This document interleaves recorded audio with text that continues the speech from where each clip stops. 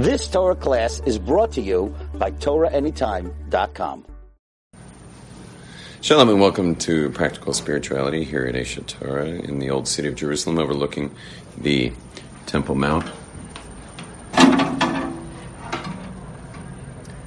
And today we're discussing mind expansion. And the reason we're discussing that is by popular demand. This gentleman here, what's your name? Josh. Josh has a question. A couple other people do as well. So what's your question? What does the Bible have to say about psychedelics? Okay, so this is a question about using substances. This question is about using substances to actually, what's the word to put something in your body to ingest substances that cause mind expansion. What was your question? My question was, how can one, or better, what's your name? Mayor. Yeah. Is it possible to achieve the same thing that we might see on LSD through prophecy, and how does one get there? So he mentioned a pharmaceutically created compound called LSD, also known for its ability of expanding the consciousness. And your question was, how can we get there using just pure Jewish practice? Okay, can we get there using Jewish practice? Anyone else want to add to the flavor of the questions? Someone else has a curiosity that's within that realm? No? Okay, great.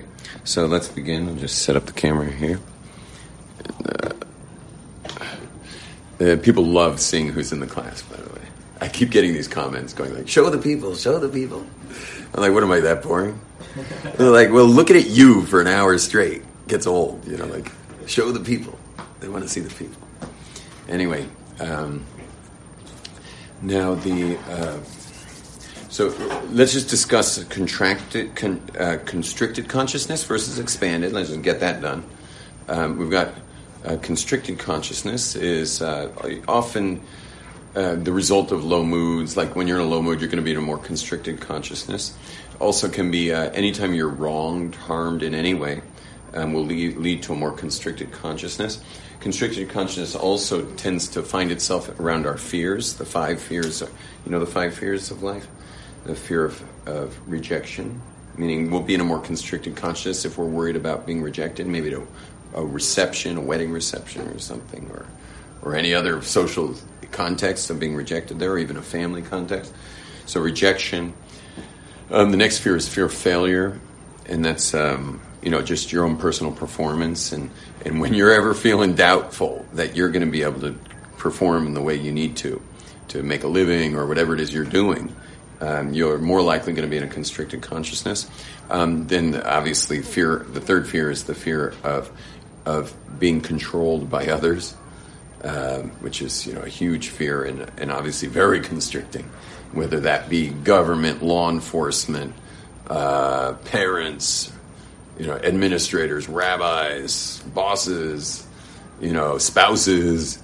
There's a lot of potential control out there that could control us, and so we're going to find ourselves very, very much in constricted consciousness. In fact, one of the main sources for constricted consciousness in the Jewish world is the slavery of Egypt, where we were completely out of control, meaning we had no control over our own handiwork. We were slaves, and that's the ultimate constricted consciousness. They say that we were so enslaved at a certain point, because it was over 200 years of slavery. So we were so enslaved at a certain point that we wouldn't even try to escape. Because think about it, if I enslaved you, Mayor, you'd be freaking out, right? But what if your great-great-grandchild was later born into slavery?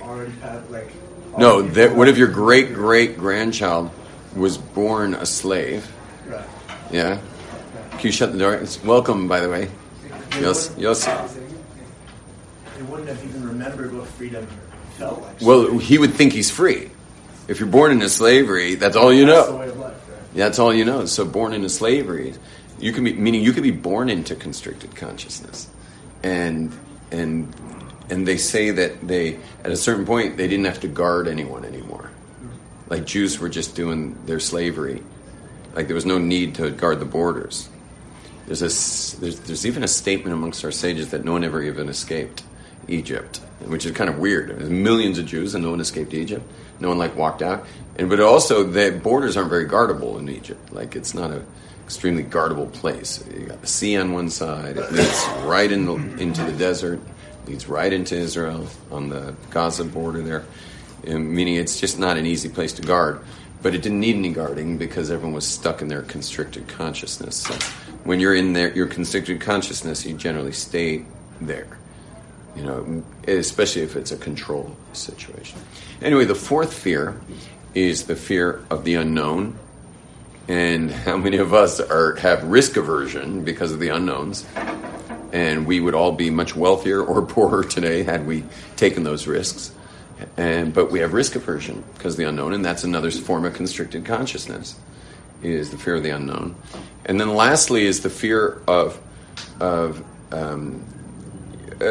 physical pain and suffering, meaning that could be caused to your body, and which also holds us back very much and constricts us from all kinds of things that we could have done that it might have been really great for us, but we were too busy worrying about getting hurt that we didn't do it. Like, for example, travel or sports, which could include sports like rock climbing or rappelling or surfing, hang gliding, river rafting, mountain biking. These are all amazing sports that cause great mind expansion. And why do you think surfers will skip out on their final exams, or just call in sick for a week straight? Just building a house in California is a rough thing because if it's a good winter, meaning waves, no one's building your house. They're just gonna not come for a week because the waves are good. And so it's just these kinds of sports are expanding. And hence, with those 5 fears that we just listed, it's just more constricted consciousness. Consciousness is the USB cable between God and creation. It's a big statement. Consciousness is the USB cable between God and creation. There's a couple USB cables. Another one's the zodiac, the stars, and their configurations and how they move throughout the air are a USB cable between God and creation. But the stars are kind of out there, whereas your consciousness is in there. And that's the USB cable between God and creation. Well, think about it. If the consciousness is constricted, so then the USB cable line it's not getting its power feed so much.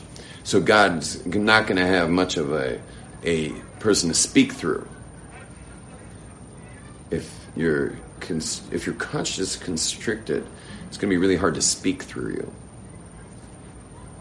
Whereas someone with the most expanded consciousness is going to be a person with great aperture, great, expanded voice of God coming through that person.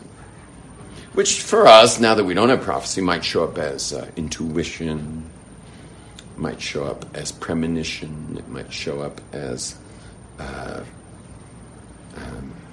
just the ability to see how things are moving in, for example, markets, stock trading, and commodities, and real estate markets and stuff. Someone with an expanded consciousness is probably more likely the guy's going to make money for you if you're investing, because they have to have their finger on the pulse of just to be able to predict a bit in their work. It's a big prediction business, finance, these types of things. So their expanded consciousness is going to be a good thing for that person. It would make sense that someone who's in those professions, if they're not doing Jewish spirituality, that they probably should be utilizing other things that expand the mind, which may include even the substances you guys brought up, that I mean, not everyone would like to know their stock trading. What do you call that guy? The guy who trades stock for you. What do you call him? Your stockbroker. Is on LSD. But I personally would be happy to know that. If I had a stock trader, I'd prefer him on LSD because he is way more likely to be on that pulse. And you see with Silicon Valley, which is, they have their own issues, but they're super good at prediction in the business, and they're extremely psychedelic substance friendly. There, like Google themselves will host authorities on the subjects of psychedelics. Like Google themselves will host forums for that. They will host another form of mind expansion is Buddhist meditation. They'll host whole Buddhist mindfulness gatherings that will be sponsored by Google, and other Silicon Valley companies will do that. Silicon Valley actually got its entire foundations off the prohibition of psychedelics. The Silicon Valley started right around the time where Nixon started prohibiting psychedelics, and the founders of the Silicon Valley high-tech world that we utilize all their wares were all involved in those substances. And today are even more invested in it. In fact, the U.S. government still hasn't quite gotten behind the testing of psychedelics for therapy, even though they financially they haven't gotten behind it. Legally, they've gotten behind it, meaning they've now finally opened it up, and they're allowing all these different universities and other institutions to do all the testing for how psychedelics can help people who are suffering depression or anxiety or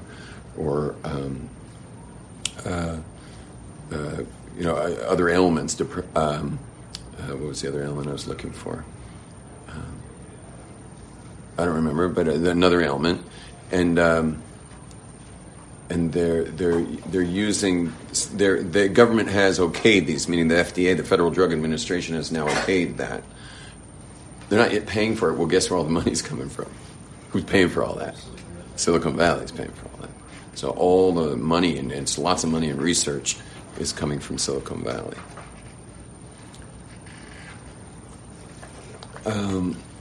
Anyway, so what we see is that our consciousness is the USB cable of God into creation.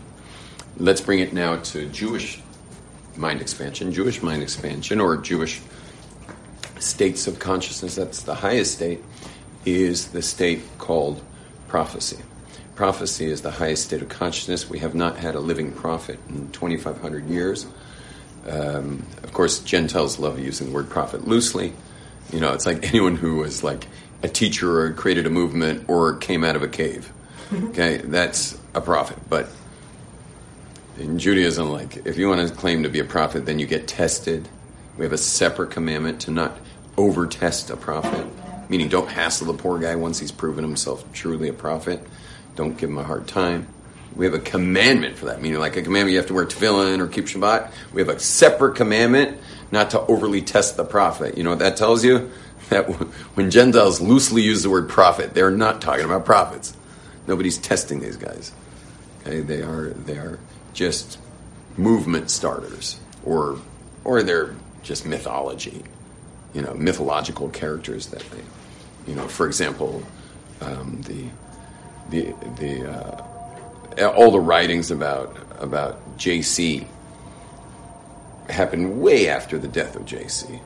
So it's like, in Judaism, anything written about something real was written then, not later. Okay? We're not creating mythologies here. They're written as contemporaries of them. And what's funny is the best contemporary writing you can get at the time of JC is our writing. And the Talmud does, if you get an uncensored Talmud, the Talmud's very clear what happened with JC, who he was, what he did wrong, and, believe it or not, why the Jews killed him. Yeah, and there's no crucifix in that story. And that's a contemporary, that's a history written by the contemporaries of in the actual time. We don't say there wasn't Jesus. We just say what happened then and what he had done wrong, such that he deserved what he got. And by the way, the Christians may be right that he was pointing out. He was pointing out corruption. You know, Jews were. You read our history, and then there was a lot of corruption in those days. And so here was a rabbi who very well may have been, as the Christians say, pointing out the corruption. Could very well be. That was not why he was killed, by the way. He was not killed for that. But you're allowed, in Judaism, you're allowed to point out corruption. In fact, it makes you a bit of a rabble-rouser, but it's not the death penalty, okay? And we're very careful with the death penalty. Death penalty does not come from someone who's, pointing out our faults. It's just not our thing. Could be there were kings at the time. We had a lot of corrupt kings who might have killed someone, but in the case of JC, the Talmud does not say the king did it. Okay, there were some heavy infractions that warranted the death penalty in his particular case. I'm not going into it beyond that. But by the way, it's kind of fun with. You ever I have a class called Fun with Christians. Fun with Christians is they're kind of given over certain protocols. Like, for example, like one of the protocols they're given is not to say the Jews killed him. So that's like one of their protocols is to say the Romans did it. But it's just a protocol, meaning they really believe the Jews did it. Every Christian believes the Jews did it, unless no one told them the truth. But most Christians know the truth, and then they're told to say the Romans did it. And one of the funs with Christians is you press them. Like, let's say you're on a bus with one, so you got a good 20 minutes with the guy. You keep pressing them to say it. You just keep pushing them. So far, I'm batting 1,000. I finally thought I had a guy who was not going to admit that he really believes the Jews killed Jesus. I finally thought I had my guy, because we rode from the Old City on a bus all the way towards the Central Bus Station. He was still holding on to the Roman story, And finally, I just said, "Oh my gosh, I got to get off at the next stop. I can't lose this battle." So I got aggressive with the guy, and I'm like, I don't think I grabbed his shirt collar, but I might have. Grabbed him here, and I'm just like, "You're lying to me. You know it. You know it. Say the truth, man." And he finally goes, "Fine, you did it." I'm like, "I didn't do it. I did not do it." Anyway, I have a whole class called Fun with Christians. You can remind me of it, but it's probably not good to do live. And if you're a Christian watching this, my apologies. I certainly don't discuss such things to offend anybody at all. And also, you should know, there were rabbis that were pretty lenient with Christians over the years. I'm not talking about ancient times, more modern times, that were more lenient with them. They weren't so lenient about the Trinity stuff, that not so lenient. But people were just believing in that they're as JC as the savior type thing, and that was their thing. But it wasn't a compliment they were lenient. It was more of an IQ issue. If that's what you need to believe, we're not going to mess with you on that. I meet Jews, by the way. I meet Jews jumping up and down about other things too, in the observant world. Usually they weren't raised observant, but I've met plenty of Jews who jump up and down about various rabbis, and it took me years to try to figure out what the world is driving these people. And then one day I just suddenly, I don't know, I think I was watching a Jordan Peterson video on IQ tests, intelligence tests. And then after that I said, wait a second, maybe I've got the key to all this. And then I discovered that I did have the key to all this. That there's actually an IQ, what they all have in common is low IQ. Well, think about it. Think about having low IQ in a world that seems to only revere studying extremely complicated texts like Talmud. And you got to keep on your head in tzitzis. So you're in, these are you're in, you're male. Male doesn't help, by the way. You'll notice there's almost no women into this. It's usually men-driven things that are doing this. So you're already like you're a card-carrying member of the observant community. You got your kippah on, you got your tzitzis, but you don't have an IQ that's going to lend itself towards what everyone seems to be really into, which is Torah study. Torah study is like extremely complicated, and it's like, you know, everything you're learning is acrobatic, is mentally acrobatic. It's mental acrobatics all the time. So you either have a high IQ and that's going to go well, or you don't have a high IQ and it's going to be like pulling teeth. And by the way, I know high IQ people have a hard time with it because they smoke weed. So marijuana and Talmud study, they just don't go together. You know, like because you can have a high IQ and just knock it down with weed. You know, marijuana and IQ, they're just not friends. Now, by the way, the guy doesn't lose his high IQ because he smoked weed. He just loses his high IQ when he's stoned.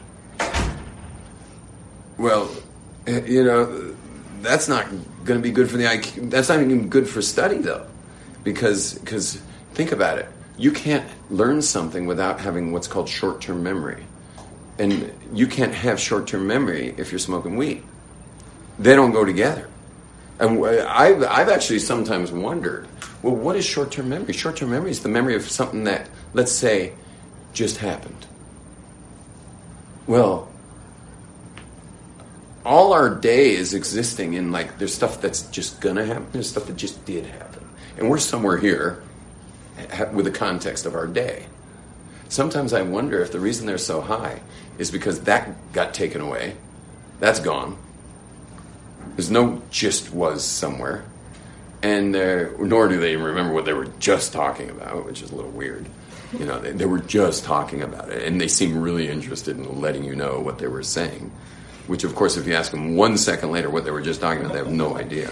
You know, and they were just talking about it, but that somehow's gone, and they don't seem overly concerned about what's about to happen either.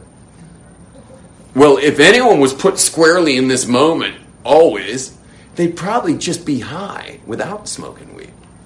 Could it be that getting high is just removing the context of time from consciousness? Which you could see why it would draw people, especially young people, who are just starting to try on responsibility. Well, responsibility is generally couched in time. Meaning I've got to deal with stuff, and I've also got like a past where I maybe wasn't so good at certain things, or there were subjects I wasn't really fit for in school, because, you know, everyone learns differently, but yet I'm gonna have to utilize some of the things I'm not that good at from the past for my future. Well, what if I could just somehow like slice off past and slice off future with one hit of a joint or a pipe or a vape pen or a brownie or a little piece of candy as they have it today, you know? What if I could just remove past and future and just be in the moment? I mean, think about how high you would be without any weed, just to be in the moment. And by the way, I met the highest person I've ever met. It's a really strange story. I have a student. He's actually an Israeli tour guide today, but I think he's from North America. I had a student for many years ago, and we're still, Baruch Hashem, we get to see each other sometimes, especially when he's leading tours in the old city. And he would tell me about his brother. His brother wasn't well. He had a brother who was mentally handicapped. Many, many years later, I was at the Kotel, and I was praying Friday night, or schmoozing Friday night. I don't know if I was praying. It's really hard to pray at the Kotel when you're Yom Tov Glazer, and because I just think everyone needs to hear everything about Judaism the entire time I'm down there. I mean, I'm really bad at the Kotel Friday night. You know, I was like, oh, there's a birthright group. Hello, everybody. I'm crazy. And there was one point where the bathrooms were at the bottom of the stairs here because they were building these bathrooms, which meant you had to cross the entire plaza. Well, if I'm at the Kotel for 4 hours, because I still can't seem to get myself to pray, so I'm there 4 hours. Well, how many times do I have to go to the bathroom? Twice. Well, that's a half hour. till getting to the bathroom is a half hour back, and because I got to talk to everybody who's in the plaza about Judaism. I don't know what's wrong with me. I think I'm just really too excited about one of the least stylish things in the world, Judaism. And anyway, so this is all going on. And by the way, I just want to mention, in case I forget, the funniest part of the whole night was 4 hours later. I'm at my house. My family's like, "Where the hell have you been?" And it's like, it's almost 11 at night to make Kiddush. So we sang Shalom Aleichem, and we sang Yeshus Chayil. I blessed my kids. And now I'm standing there with the Kiddush cup. I'm about to make Kiddush, and I'm getting ready to say, Yom HaShishi. And so I start, but right as I'm starting, my son, who had been with me all night, is giggling. And I go, shh. He's giggling loud. Shh. I finally said, "Well, what are you giggling about?" He says, "Daddy, you never prayed." And what do you mean I never prayed? We were at the Kotel for 4 hours. He's like, "Yeah, I was with you. You never prayed. I mean, you started Kabbalat Shabbat about 6 times. I think you might have said Shema with a minyan, with a group that was saying Shema, but just because you're supposed to. Meaning if you're passing a minyan, they're saying Shema, you're supposed to. You never prayed. I promise you never prayed." And I'm like, "You're kidding." And so it's almost 11. I haven't made Kiddush. You can't make Kiddush before you pray. So I'm like, "Okay, everybody, take 5." And I went in my bedroom. I was just like, "Lecha doidi, lecha doidi likras." As fast as I could say everything. So I didn't even pray at the Kotel. I didn't even notice that I didn't pray. Anyway, I'm like an extreme extrovert. So anyway, while I was down there was one guy who was like glued to me. And he was the funnest guy I've ever talked to, because every single thing I said was the most interesting thing he's ever heard, no matter what it was. I mean, the facial expressions while you talk to this guy, you'd feel the same way. Imagine talking to some guy where every single thing you say, he's just like, so I was just going on and deeper and deeper and deeper into like Torah and like that week's Parsha and like all about God and what a bracha is and like, I'm already on like teaching about the word Melech Haolam, Melech Haolam. And by the time I did Haolam, the guy was like almost having a heart attack. He was just like, so it's just going on and on. Then I had to go to the bathroom. So I'm crossing the plaza with him the whole way. All of a sudden, a guy comes running up to us. And he says, "Oh my gosh, Yom Tov, you found my brother." He had lost his brother at the Kotel, a mentally handicapped person.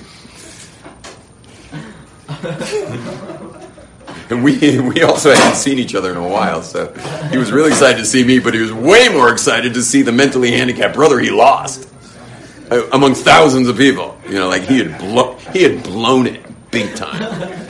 Because this kid could have wound up anywhere. You see, he's following me across the plaza to the bathrooms. Like, what if I just kept going? He would have been right next to me going, like this. So, anyway, so, you understand? So anyway, so I go to the bathroom. I come out of the bathroom. I just take him aside. I take my student aside, and the tour guide, and I said, "What exactly is your brother's mental handicap?" And he says, he's an extremely rare thing. Only a few people on the entire planet have ever had it. It's extremely rare. They have no past or future. They're only now. And I said, well, I just spent like the last 45 minutes, maybe an hour with him. And the whole time I was talking to him, I was thinking that he was the happiest person I ever met. And to this day, I would say he was the happiest person I ever met. Now, is there anyone in this room who's not looking for happiness? Like, is anyone here? We're all interested in happiness. I mean, you could say that really all psychologists would agree when studying the brain of humanity that we're all really just trying to get what would make us happy. The only reason you're in this class right now is you thought that maybe if you came to the Aish HaTorah Essentials class, or you who clicked on this class, said, maybe I'll be happier. And if you felt something else would have made you happy, you'd be there right now. And here I am, having met the happiest person I ever met, and what he had was no past or future. Well, that certainly explains teenagers wanting to get high. Like, what if I could just get rid of past and future?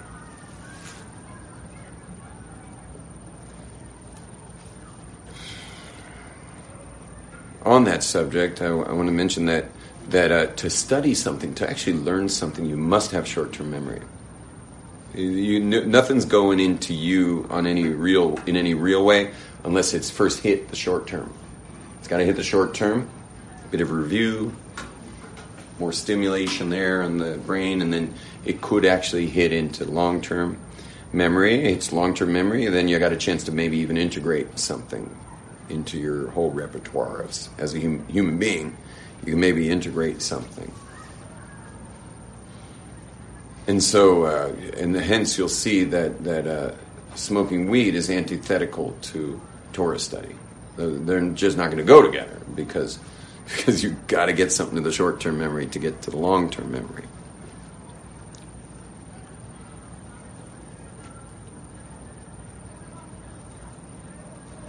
I've noticed that, and I'm teaching in a yeshiva now in Aish Torah for 27 years, and I've noticed something amazing that I found that serious potheads, they've got like cannabis on the brain, always. That's all they think about. It's almost become them, like they've become it. And what I've noticed over the years is that our staff here at Aish Torah, that the rabbis here, we don't really bring it up much. You notice I don't really raise it up much. You just heard what I said. I said heavy stuff about cannabis and Torah study. They don't go together. You ever heard me say that before? Just now. But no, I'm just yeah, good short-term memory. So, I don't bring it up much. And the reason we don't bring it up much is because anyone who's studying Torah, you have to put a lot into it, a lot of blood, sweat, and tears to study the Talmud. And all it takes for that guy is one joint on a Saturday night to lose the entire last week of learning. So he's been pumping it out and learning and breaking his teeth on Talmud. And he's out with friends in town, whatever, someone lights a joint, gets all high, comes in Sunday morning to the yeshiva only to realize that he doesn't remember what anyone's talking about. He just doesn't have this mentally acrobatic piece of Talmud. He doesn't have it anymore. He lost it. And so now he does another week, so he has to catch back up to the stuff he lost. Now he's got another week's worth of material, and now it's Saturday night and someone lights a joint. Now he may smoke it, but do you think the chances are less? And what about a week after that? And about a month after that? What about a couple reckonings of, hey, what am I doing here if I'm just going to keep wiping the slate clean every Saturday night or Thursday night or whatever? And so what we've found as rabbis in Aish Torah is we don't even bring it up. You smoke all the grass you want. And please don't do it on a campus and don't sell it here. That's the last thing we need is cops going into our dorm rooms and finding some guy selling weed out of Aish Torah. I mean, that's super lame. Super lame. And of course Aish is gonna, just as an example, gonna have to ask the guy to leave, which is like, like why don't you just send a guy to a gas chamber? Ask a guy to leave Aish Torah. Like, this is his last hope for any Jewish literacy, and we're gonna ask him to leave. So it's like no one should put themselves or Aish in a position like that. And anyway, so we don't mention it, which is really fun for people who smoke cannabis because they know they can come to Aish or Sameach or Mayanot or any of these yeshivas and no one's really going to say anything about weed, which is great. And then you get smoke and then you finally realize that, hey, I'm wasting my time with the cannabis. And so they save it till whatever, Purim or Beinazman or whatever, the semester break, But it actually weeds itself out. It weeds itself out, and then of course, as it weeds itself out, which is really powerful, is that responsibility gets less scary. Because everyone who smokes weed, that responsibility, which automatically engenders future, what happens is the responsibility in the future starts to lose its pointed ears and fangs. The less pot you smoke, the less the future has pointed ears and fangs. And so suddenly it becomes something like, maybe I could take some responsibility. And then it's like the biggest responsibility, which of course is a wife. Suddenly, they're like, maybe I could get married. Well, if I could get married, maybe I should start being a good boy so I have what to sell when it's time to start dating.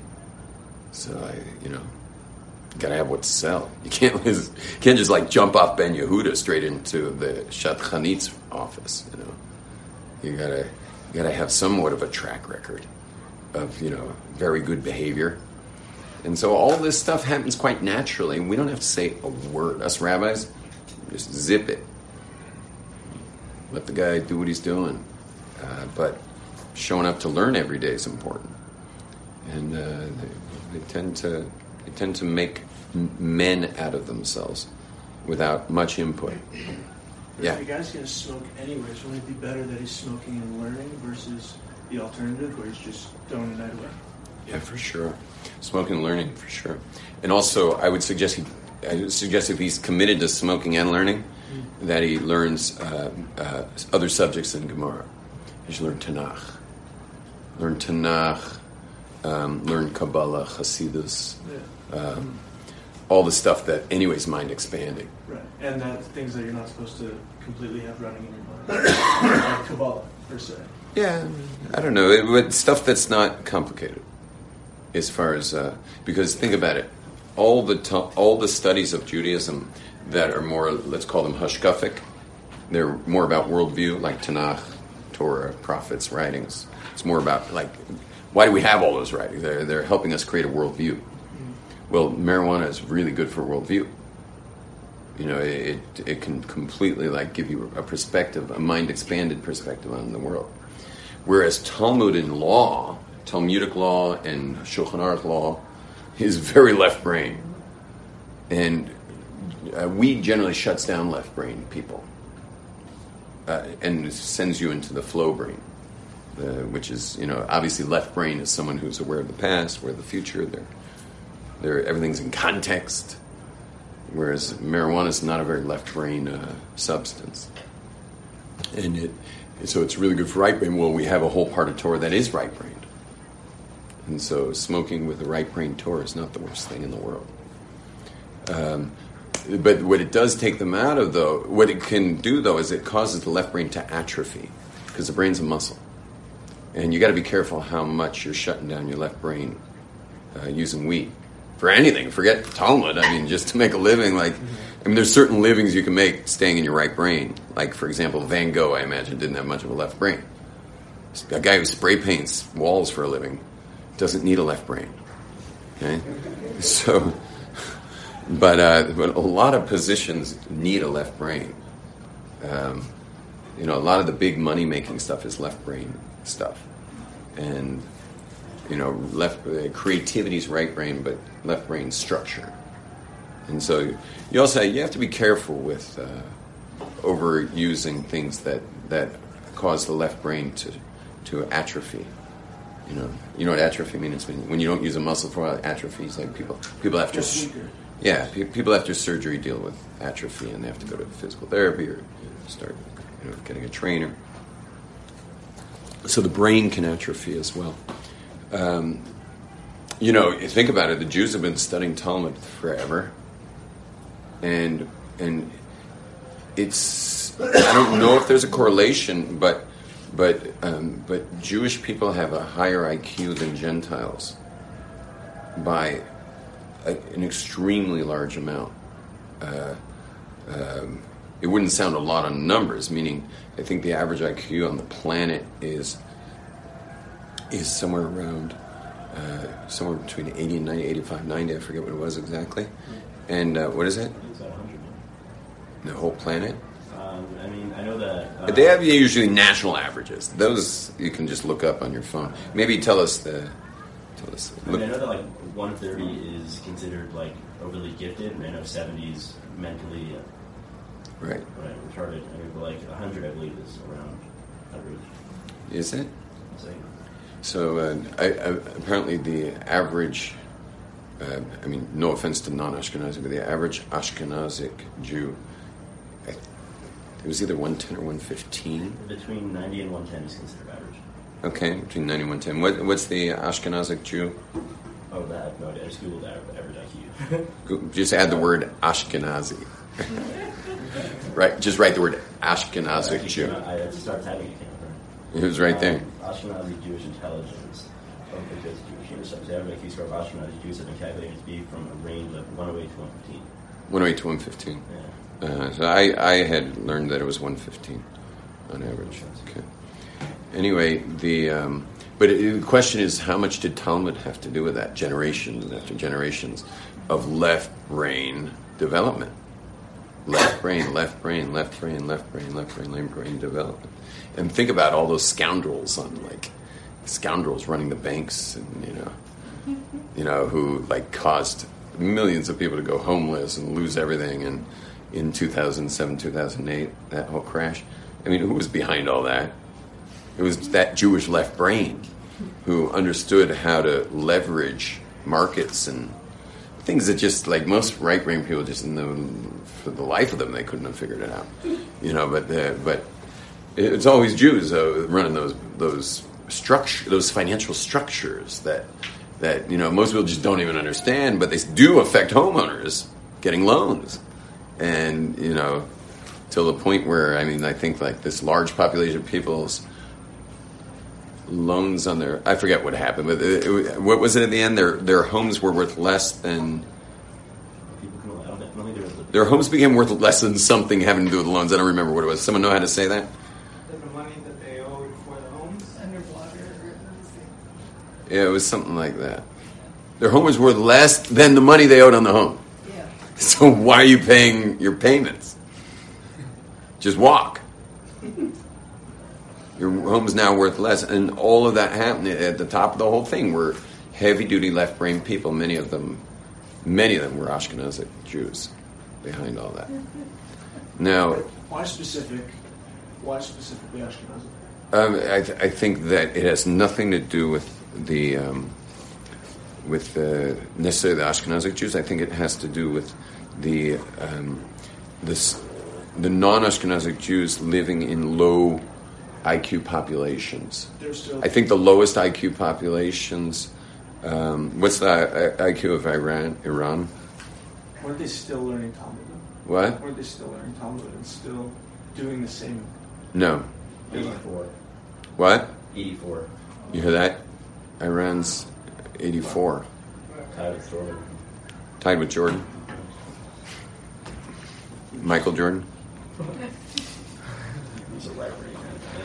Anyway, IQ is a very uncomfortable discussion. No one likes that discussion very much. And by the way, it's irrelevant. Like, I think the highest IQ person in the entire world is African, and I think Africa, on average, goes. What's that? I mean, it's hard to do Africa because there's so many countries in this giant land. But just choose a country. I don't know, Ghana, Swaziland. Yeah, you'd have to choose a country. Kenya, you gotta choose. Try Kenya. Hi, Rabbi. So, 80. Kenya's 80.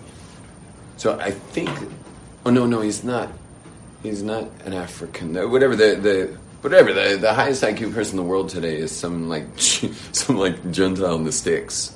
Like he spends all his day like chopping wood and stuff. Yeah, he did terrible with life. I mean, he was pretty much a failure. So meaning these are giant population numbers. This has nothing to do with individuals. You could have the lowest IQ population and have a Nobel Prize winner happen right in the center of it with two parents whose IQs are under 80. So meaning this has nothing to do with individuals. This just has to do with like overarching millions of people being tested for intelligence. Okay, we obviously opened up a subject called mind expansion, which is really big. I want to finish the session because I think we're after 4. We're way after 4. It's 4:09. So I want to finish the subject just with saying that our consciousness is the USB cable. Oh, and I also want to mention just one more thing about joy, is that if a prophet was angry, and they were often angry, because like you'd come into some little town and they're like doing everything wrong, the prophet's like, what the hell is going on here? Now, of course, the prophet coming to town is a good chance for God to rebuke the people in town. The problem is, he was not the USB interface. Why? He was in constricted consciousness because he was looking at the people saying, hey man, you guys are way off. And he was getting upset about that. And him getting upset about that messed up the fact that he was a prophet. Because the good thing is that, hey, a prophet came to the town. What a wonderful time for the town to get a real prophetic experience and get straightened out. Problem is, you can't give prophecy's never going to land in a guy who's PO'd. You understand? You're not going to get prophecy if you're upset. So this was like an issue. And so what happened was there were a lot of prophets who traveled. They would travel with bands. Okay, so everyone can start reaching for your headphones now. They would travel with bands. So what would happen? The prophet would get all upset and he'd be like, what the hell is wrong with all these people? And yeah, exactly. Yeah. So what he would do is he would just say like, Maestro? And and the horn player's like, doo doo doo doo doo doo, and they'd just be like, doo doo doo doo doo doo doo, and the prophet's just like,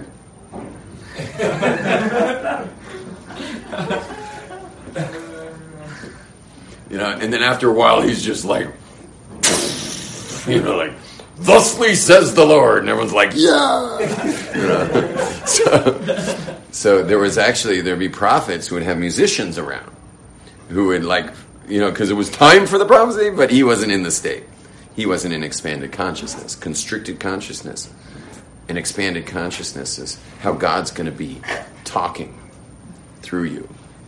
And so we all have to be vigilant for expanded consciousness. We all have to be vigilant for that, whether you're a stock trader, as I spoke about earlier, or whether you're just a regular person who wants to be happy. You got to be expansive, and that expanded consciousness is something that it's a non-negotiable. You got to make sure you got that going all the time. And can you always be there? No, but you can have your headphones nearby. You can go get a beer, and that'll expand you up a bit. And there's ways to expand yourself. And you also hang around more expansive people. That's always helpful. And stay clear of contracted people other than, whatever you have to do if they're your family or whatever. But there's plenty of ways, and we could talk about that. I don't mind going on with the discussion of the week of being expanded consciousness. Shalom, everybody. Rabbi Neckemeyer is beginning now. And... You've just experienced another Torah class brought to you by TorahAnytime.com.